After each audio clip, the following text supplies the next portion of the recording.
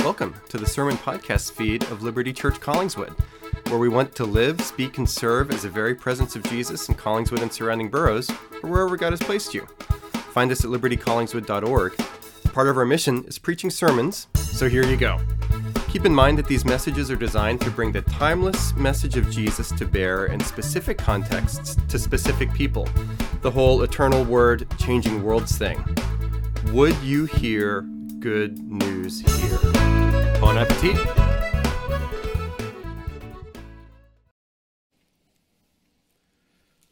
This is from Genesis 8, 1 through 19. But God remembered Noah and all the beasts and all the livestock that were with him in the ark.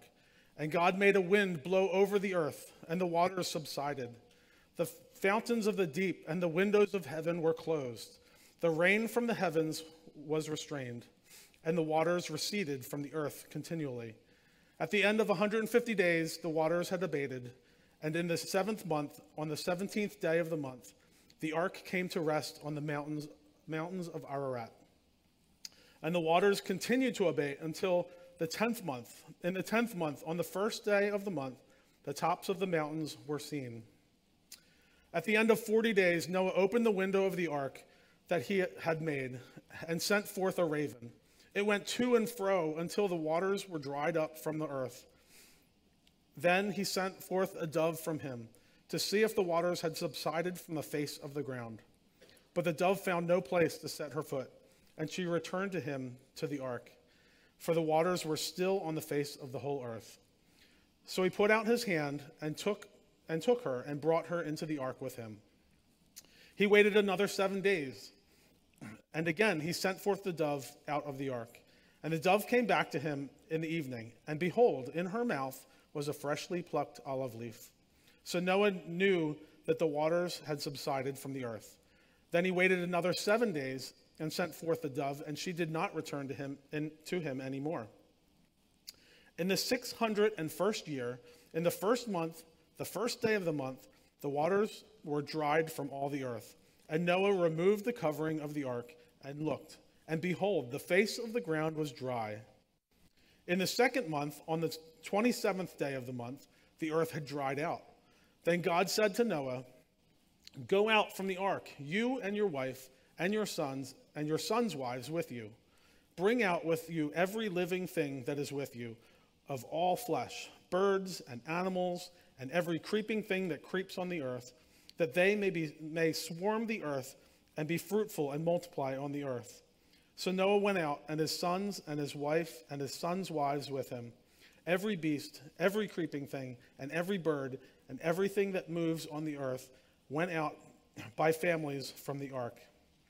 This is the word of the Lord. Thanks be to God. Let's pray. Dear Heavenly Father, Lord, as we look into your word, Lord, as we listen to your words, God, we pray that you would teach us, that you would mold us, that you would change us in our hearts and in our minds.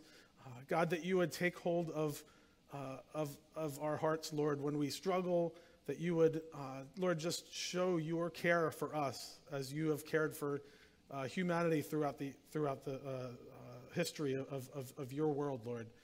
God, I pray that you would just illuminate yourself, Lord, to us, Lord, that you would speak, Holy Spirit, Lord, today. Lord, we pray this in your name. Amen. Please be seated.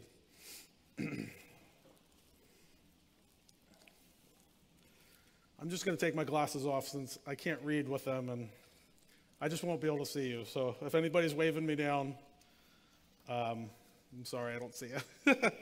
But one of my earliest memories as a boy was when my mom and dad would take me down to Cooper River, right down the street down here. And we would walk around, and I'd get to see the river, and I'd get to play. It was only about a block from our home. But being a young toddler, that journey would have been impossible for me to do on my own. I would have always needed help to make it back or to get down there. And I can still remember how great it was for my dad to put me up on his shoulders and to walk me down the street. I still remember just that feeling that wow, I was so tall. I was so tall. I could see things from a different angle. It was just amazing feeling to me. Little did I know that not too many years later, I'd be as tall as my dad and quickly surpass him in height. But those moments always stick out in my mind. And at that time, my head was over my dad's head. I could, seeing everything. My favorite part was almost every time we would walk and there'd be some low branches that are hanging down, right? And so there'd be branches and trees. And so my mom and dad would sing this little tune, this little song. As we walked through, they would say, "Through the trees, feel the breeze." And it was just this little, innocent little sing-songy thing. But like, it just sticks out to me as just this awesome memory. I loved it so much. It still stands out to me. And I just loved it. There'd be giggles all around. I was, having so much fun. My parents were, all the focus was on me. Life couldn't get any better than that, as far as I was concerned at that point. Things were great. Being carried on my dad's shoulders. I'd still say that's, when I think about just great, good feeling moments in my life, that's like a highlight of being a toddler and my dad carrying me like that. And this doesn't sound like a memory that you would like come up and think about a lot. But I actually do. Being that I'm actually taller than my dad now, I imagine my head is probably about where my head would be sitting on his shoulders back then. And so whenever I walk by any low branches, and I walk and I, get kind of surprised and branches hit me, it automatically goes in my head, "Through the trees, feel the breeze." And I kind of laugh to myself. But I also wonder, it's actually kind of painful. I'm getting hit by sticks and I'm getting scratches all on my face. I'm like, why did I love it so much? It really was just being carried by my dad, being with my family. There's just something safe about that, something really great.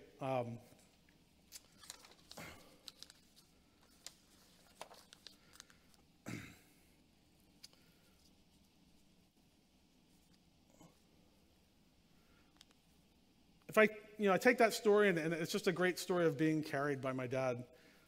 But then I go fast forward that multiple decades at this point, and I'm at one point I'm laying in a hospital gurney in the hospital, being prepped to go and have a stent put in my heart a few years back, and there's a gentleman doing his job, pushing the gurney through the hallways, and he's doing his best to comfort me and make some jokes and he's doing a good job for his job.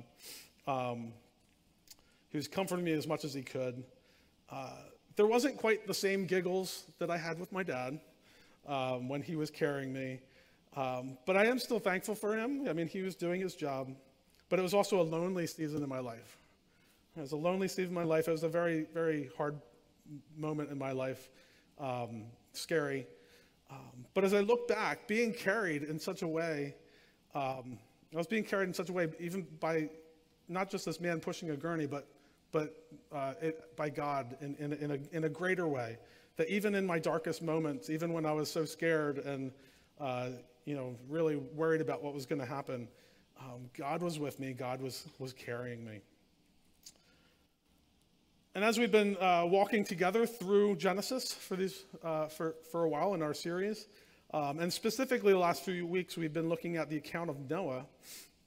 2 weeks ago, our brother Brandon Best tackled the tough question of how could a good God use the flood to bring judgment? And he did a good job tackling that.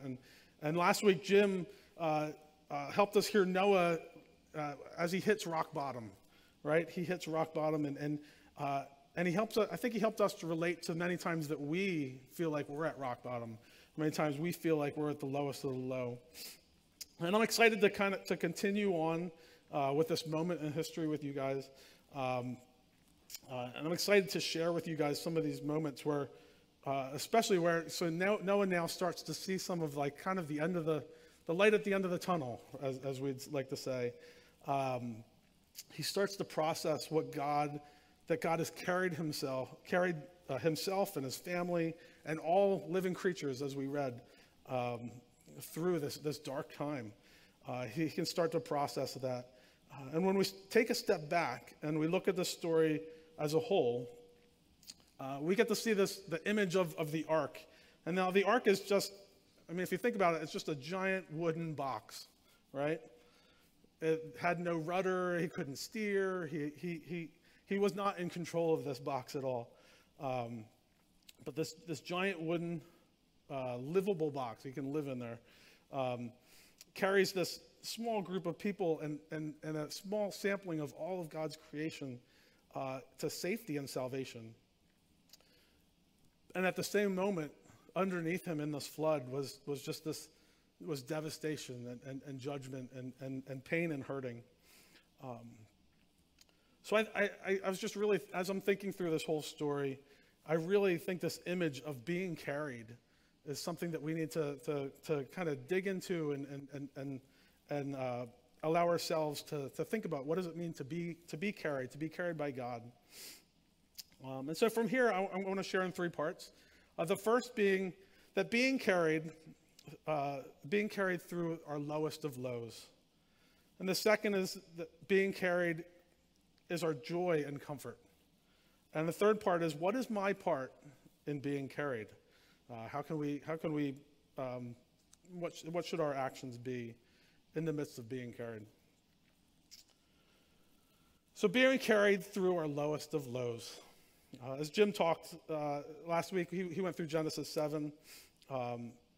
We see, when you read Genesis 7, Noah's not kind of lauded about how strong and brave he was in the ark and how he led them, in comforting them every night. We don't really know what it is, and a lot of people think that the omission of that probably means that he was at, with everybody else at the lowest of the low. He was struggling, and I think Jim covered that really well last week. And I often kind of wonder and try to imagine, how scary would that scene have been for Noah and his family? What would it have been like? I think after living through our COVID lockdown in the past few years, even in my own home for months at a time, I think a little bit of that kind of gives me a little bit of glimpse of some of those feelings and some of those the loneliness and the darkness that he would have felt. But I couldn't totally imagine all of the world that he knows being judged and destroyed underneath them. And so I can imagine some of the questions that Noah would have. What is God doing? Will there be enough food for us and all the animals? Think about the time frame. We'll look a little bit at the time frame that they were at. Will the flooding ever stop? Is this water ever going to stop? There's just water and water and water.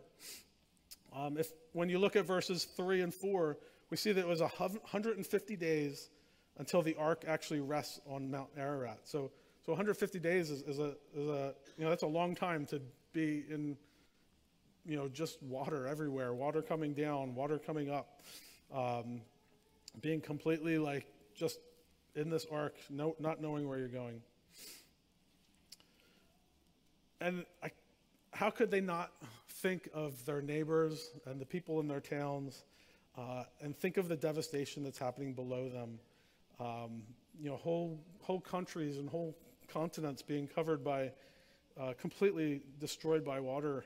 How often do they question God? Why? Did they have days and moments that they were completely overwhelmed with grief and sadness?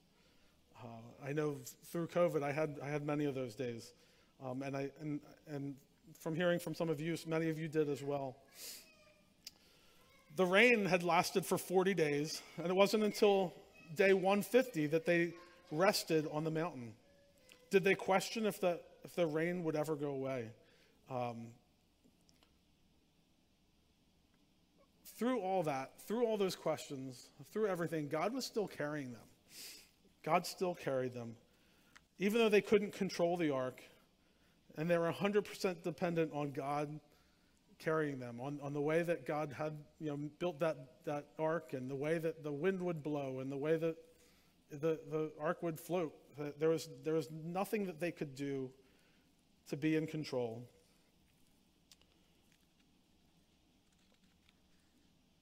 I imagine that sometimes they must have felt that God is nowhere to help them, that they had been left to die.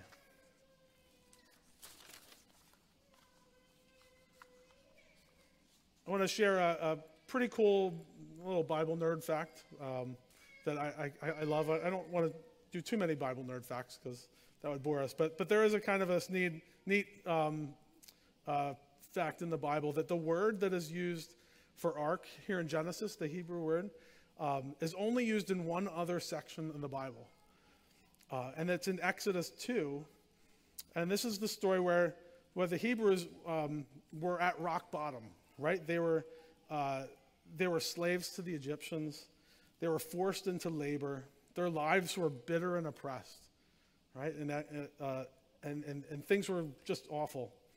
The Egyptian Pharaoh, decreed that every Hebrew boy must be killed in the Nile.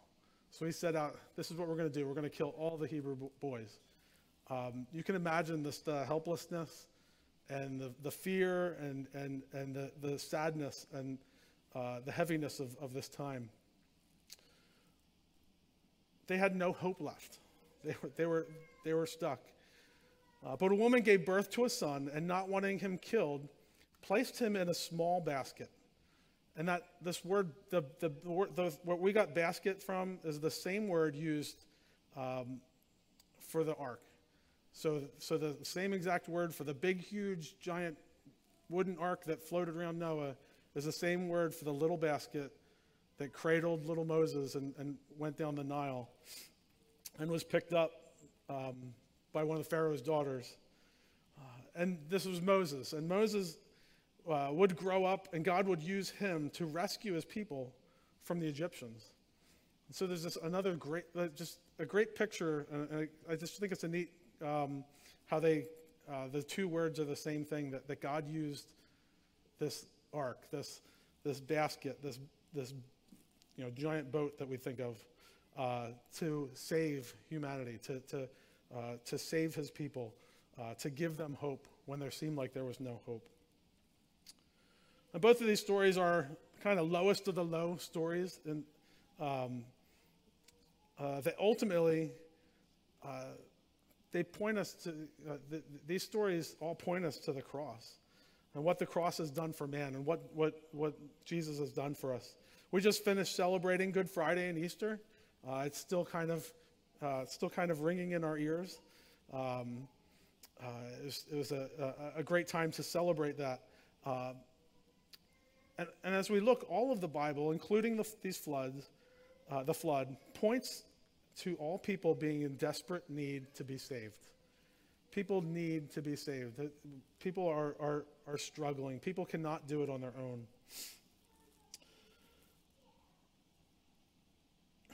We're all in need of someone who will carry us. And this is because of our sin, that we all deserve the same punishment of death. But the great part is that Jesus, God himself, willingly came to earth. He took the punishment of death for us. And he didn't deserve it. And then he rose again so that he could carry us, and he could save us. And so the story of Good Friday and Easter fits exactly into what we need. We need a Savior. I listen to a Christian singer singer-songwriter that I really like. He's also an author named Andrew Peterson. And he wrote a song that I think he beautifully shares some of his struggles and the darkness that in his life. And I wanted to read a couple of verses from you about the struggles in his heart.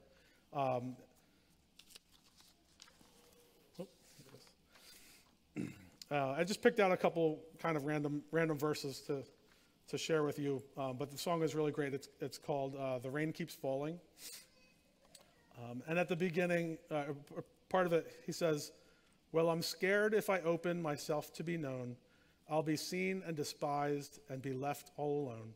So I'm stuck in this tomb, and you won't move the stone, and the rain keeps falling.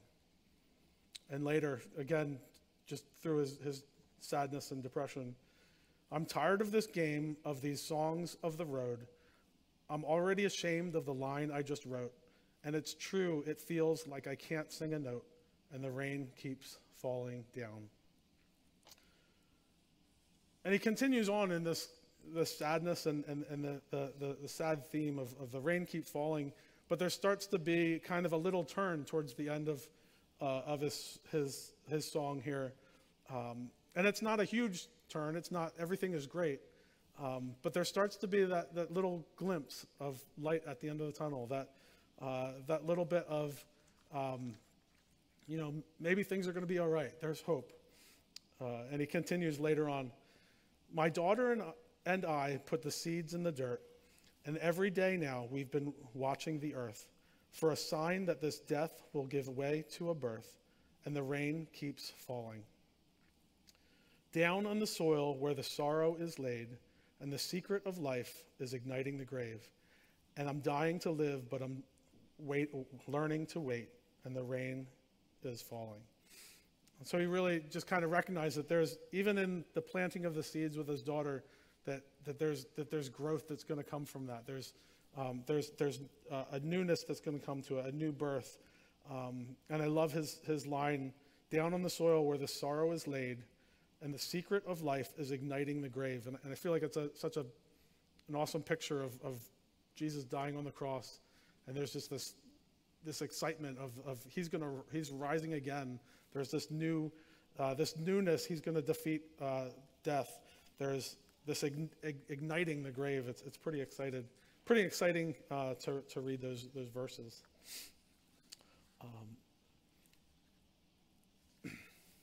And so as we just kind of looked at being carried through the lowest of our lows, we now can kind of turn in this part of the story and start seeing that being carried can be our joy and comfort. And Noah starts to get little glimpses of this joy and comfort. And as we continue looking into Genesis 8, I shared earlier that Noah starts to see the end of the tunnel at some point. There starts to be glimpses of goodness and a hopeful return of having hope and life and something new. And it starts even in verse 1. But God remembered Noah and all the beasts and all the livestock that were with him in the ark. Now, God didn't forget Noah. All that time that he was on the ark, those 150 days, God wasn't going, that's it, I'm all done. There's nothing, there's no more humans or animals. I've completely wiped them all out. He didn't forget them. It's just that the author is using these words to kind of show that now he's returning his mercy back to Noah and to humankind.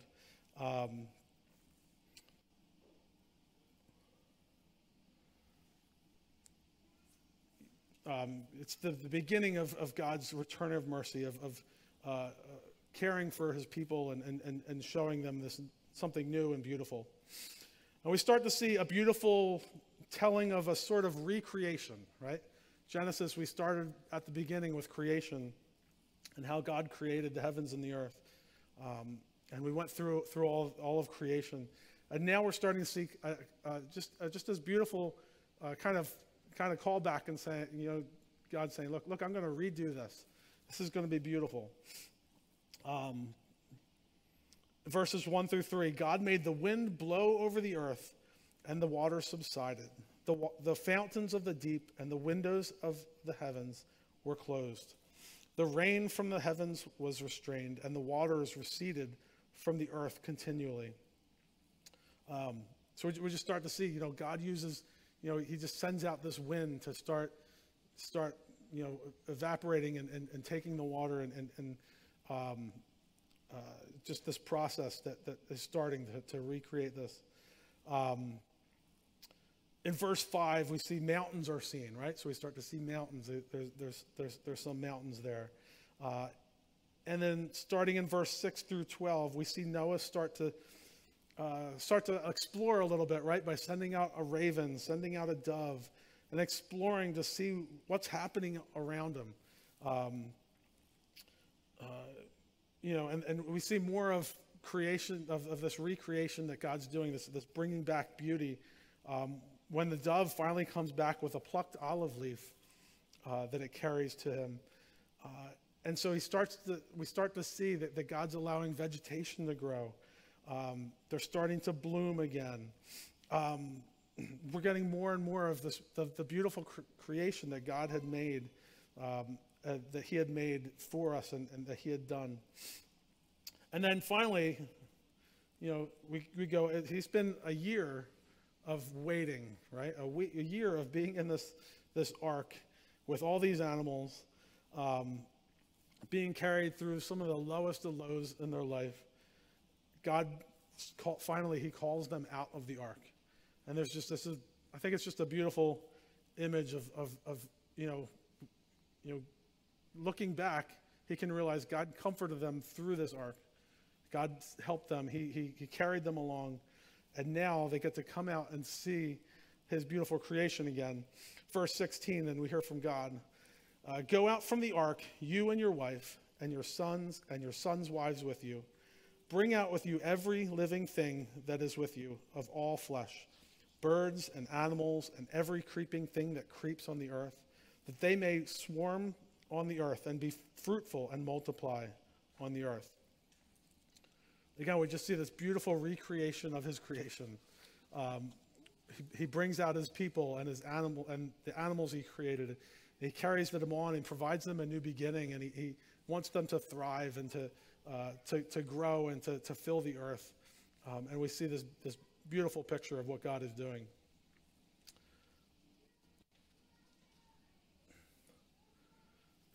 So God has comforted me during many times of lowest of lows and rock bottom times. And when I look back on those times of that depression and sadness, sorrow and loss, I've been able to see Jesus show up in my life and hold me and carry me. When I couldn't, I couldn't even put one thought in front of my head to make anything straight. So many times he's even beyond that, he's blessed me to find joys in my life that I couldn't even imagine, right? So we have the lowest of the lows, but there's also just some great, life is great at times. And God has done amazing things, and he's given us so many things to love. When I even think of, Liberty Church, God has given us relationships that are beautiful and are great, and we can be so thankful to him for. That is part of the comfort that he gives us and the joy that he gives us, that he carries us along as a church, as a church body. And then even in the little things, listening to a great piece of music that you just love, the taste of, just this food that you're just like, wow, that is so delicious, right? God has given us those things for us to love and to honor him and to glorify him for giving us. So we can worship him and love him for giving us joy and comfort, and even through those low times, but also in the great times, and the times where we get to see our kids, play together, and the times we get to cheer our favorite team on, or whatever, the things that God makes us love. God has built us for us to honor him and glorify him in those things. So those are some of the ways that God, with being carried by God, is our joy and comfort.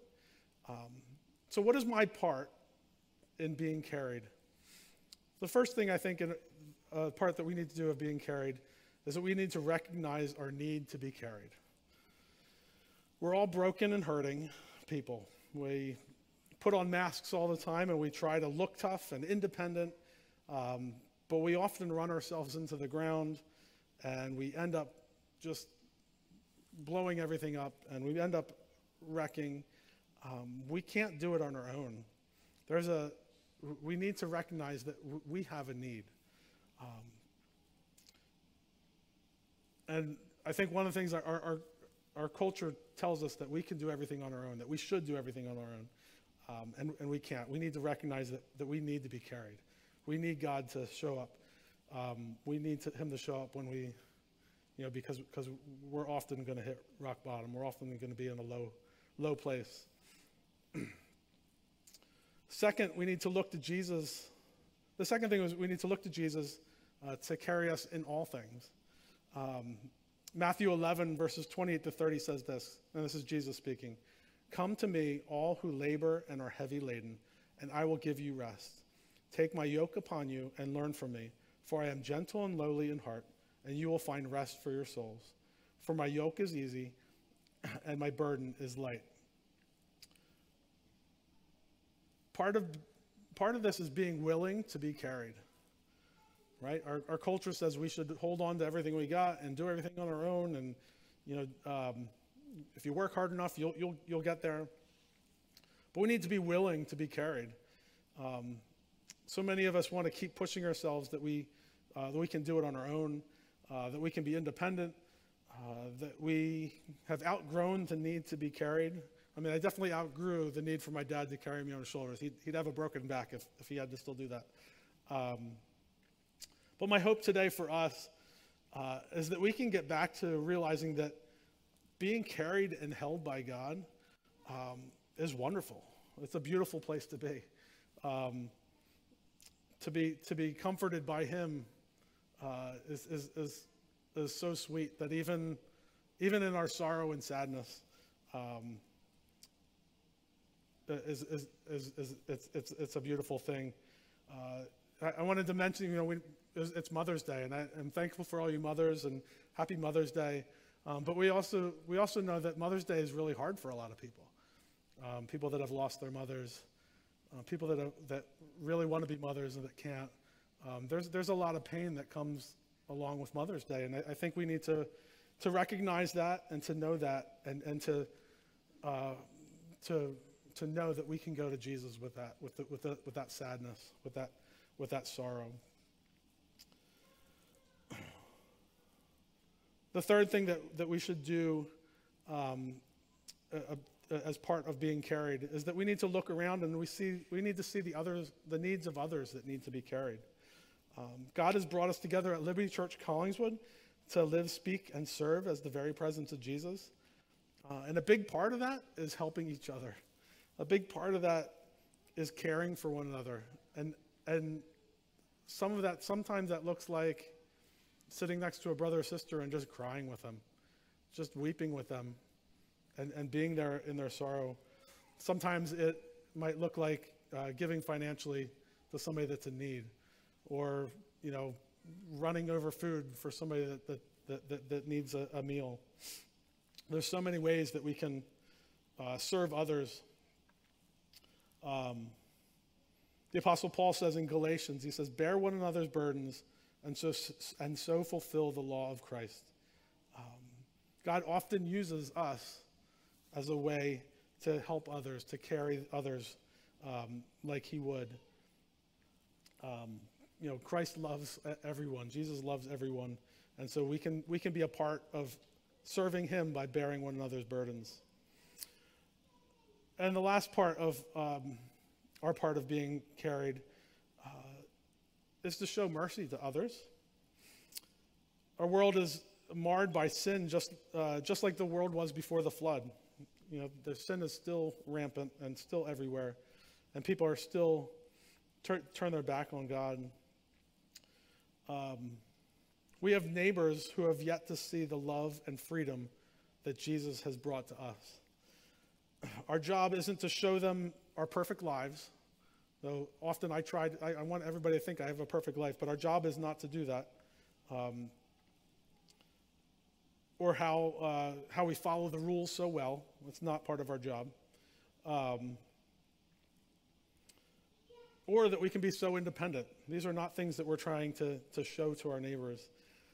No, the thing that we need to show our neighbors and our coworkers and our fellow students in school is that while we are still a mess, and while we are still often at the lowest of our lows, we're rock bottom, we struggle, that at that same time, we have been carried through storms by Jesus.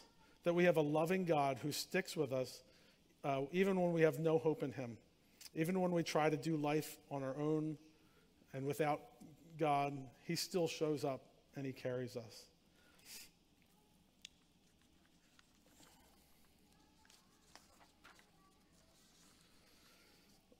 As I close, our world tells us that being carried by someone else is a negative.